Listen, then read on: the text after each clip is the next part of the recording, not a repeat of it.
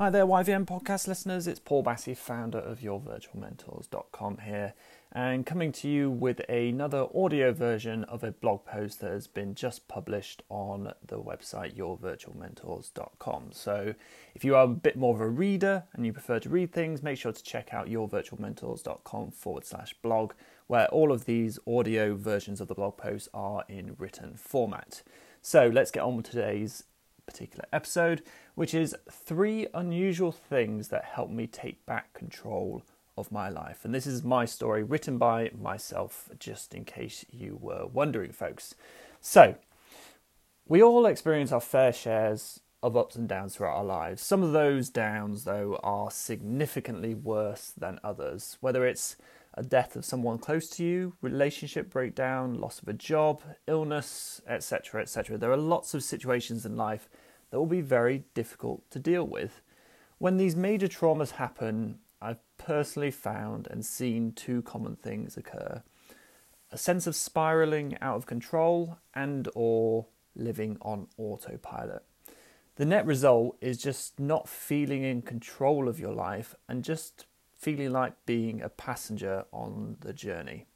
This recently happened for me when my marriage ended. It sent me into a 6-month spiral and then on an autopilot period for a good 3 months, but it might have been longer than that.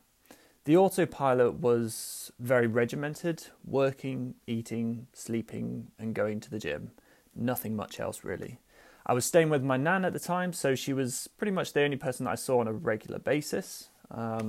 This kept me just surviving for around 3 months, at which point I had to move out due to some difficulties with some people complaining about me staying with my nan in the kind of care area that she was staying. But thank goodness for that person complaining, because without that, who knows how long I would have stayed on autopilot. Now, I have to be honest, it wasn't just a case of flicking a switch and turning off that autopilot mode. It was a process that happened over time, but very quickly I realised I didn't know what I wanted, where I wanted to go, who I wanted to be with, or in fact, who I really was. Over the next 12 months, my life was a mix of raw emotions, ups, downs, spiralling, and just figuring out who I really wanted to become for the first time in my life. But in time, that word again, I took back control of my life. In a previous post, I shared 5 small changes that transformed my life. You can check that out on yourvirtualmentors.com/blog in the blog archive. Those small changes gave me a foundation to improving my life, but in many ways I still didn't feel fully in control. I was still coming off the autopilot mode. And so I just started to do things which gave me a real sense of control, things that really empowered me to move forward and live my life for myself, and which ultimately helped me fully turn off that autopilot mode. And I just want to share with you 3 of those things that I did. So the first thing, I shaved my head. So, a bit extreme, I know, but bear with me. So all my life, my hair had been a key part of my identity. I'm not sure entirely why, but I wanted to look cool and be liked. Looking back, I now know why. I didn't think anyone would like me without my hair. I thought having stylish hair would get people liking me, which is why I would spend time meticulously doing it every day, adjusting it, worrying about it, planning the next style, spending money on it, etc., etc., etc. It was something that took up quite a bit of my thought, time and energy. But during 2018, I got more and more frustrated with my hair. I was fed up of all the time and effort needed to do it. I was fed up of worrying about seeing the first signs of a receding hairline, something that has just kind of came to me, and I just started noticing it. And at some point, I thought about shaving it all off, just removing this thing from my life that was not serving me at the time. And then it wasn't for until 6 months later, really, after that initial idea of just shaving and getting rid of it, I sat down in my bathroom and just did it. I think it was in early January 2019. It might have been like the 2nd or 3rd of January. I was at home kind of no one with me, just decided to just do it. And as a result, there was no more worrying about doing my hair, no more worrying about losing my hair, no more spending time daily doing it, no more money needed to spend on products. It was so liberating to do this. The freedom from not worrying about my hair has been so enjoyable. It was such a statement to myself that if something feels right to you, just do it. And who cares what reactions people have? While I have made a lot of progress in various other areas, it was the first real step I took that showed myself I could do whatever I wanted, whatever felt right to me, I could follow through with. And having removed the negativity my hair was bringing, I found a new sense of freedom, confidence and happiness in my life just by doing this one small thing, removing all of that negativity, and just not having that on a daily basis was something that was very liberating, very empowering, something that, just kind of it really did help me. So that was the first thing that I did. The second thing that I did was go plant-powered. So plant-powered, vegan, whatever you would like to call it. I would say I am between 95 to 99% plant-powered. Occasionally I might have the odd treat, or I might, as I did recently, buy a pack of Doritos, not realizing that particular flavor of Doritos was not okay, or had some milk powder or something very tiny in it. But that's not really part of the story, I suppose, folks. But where did this all come from? So in January 2018, while driving to Sheffield, I can vividly remember telling my mum I thought I might go vegetarian at some point. I'd basically heard a statement that I could see was going to grow into an underlying value that I held, which would ultimately change my diet and change what I would eat.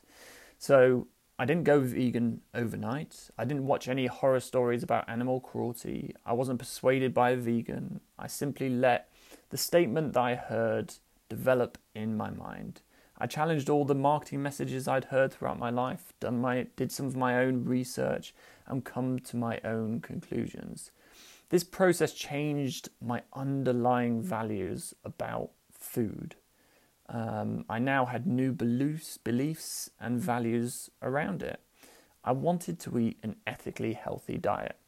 These new values changed my diet with relative ease. Bacon. I was a big meat eater, folks. I would pretty much almost every meal have some sort of meat or cheese or kind of some sort of meat, dairy product with every single meal, and multiple ones most often. I never thought I'd stop eating bacon, but I have, and you know what? It's been very easy as well.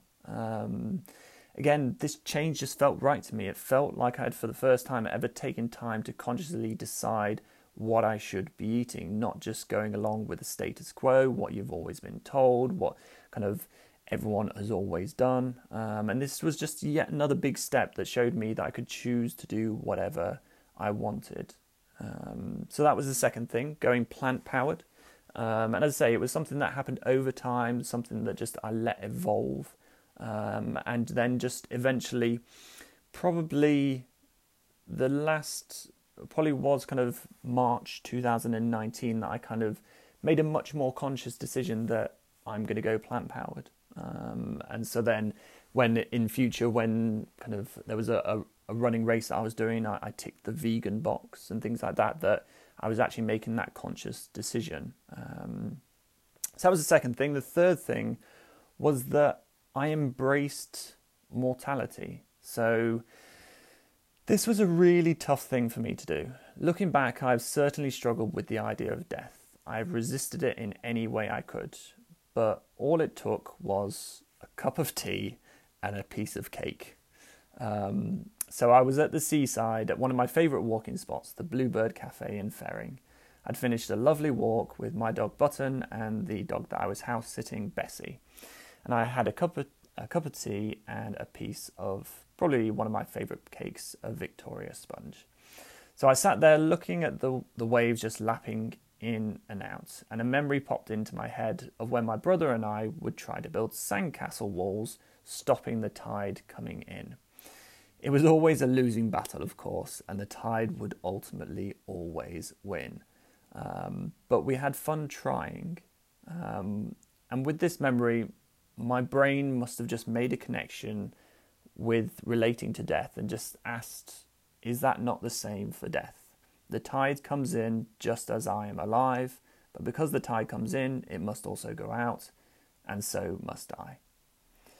But, and this is the key for me, just like my brother and I had fun trying, I can do exactly the same in life. I can make the most of my time that I have and enjoy it as much as possible. I pondered this connection, this random connection that my brain had made while I drank my tea and my piece of cake. And then I left for home, or I should say the house sit that I was at that time. And ever since, I've had an acceptance of death like I've never had before. I used to have mini panic attacks at night where I would shake and try to get the fear out of me. I would be overwhelmed with worry and about what happens after death. And all of that is gone. I've stopped resisting death and instead accepted that it will happen. This acceptance really helped me take control of my life in many ways. Firstly, it helped me to realise that there are some things you just can't change and resisting them is pointless. Secondly, it helped me take stock of and want to live as full a life as I could. I wanted to imagine an ideal life and strive towards it. I wanted to squeeze out every ounce out of this one life I could.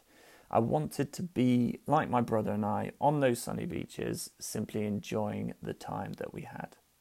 So, folks, those are the three unusual things that I did that really helped me take back control of my life through a really difficult period.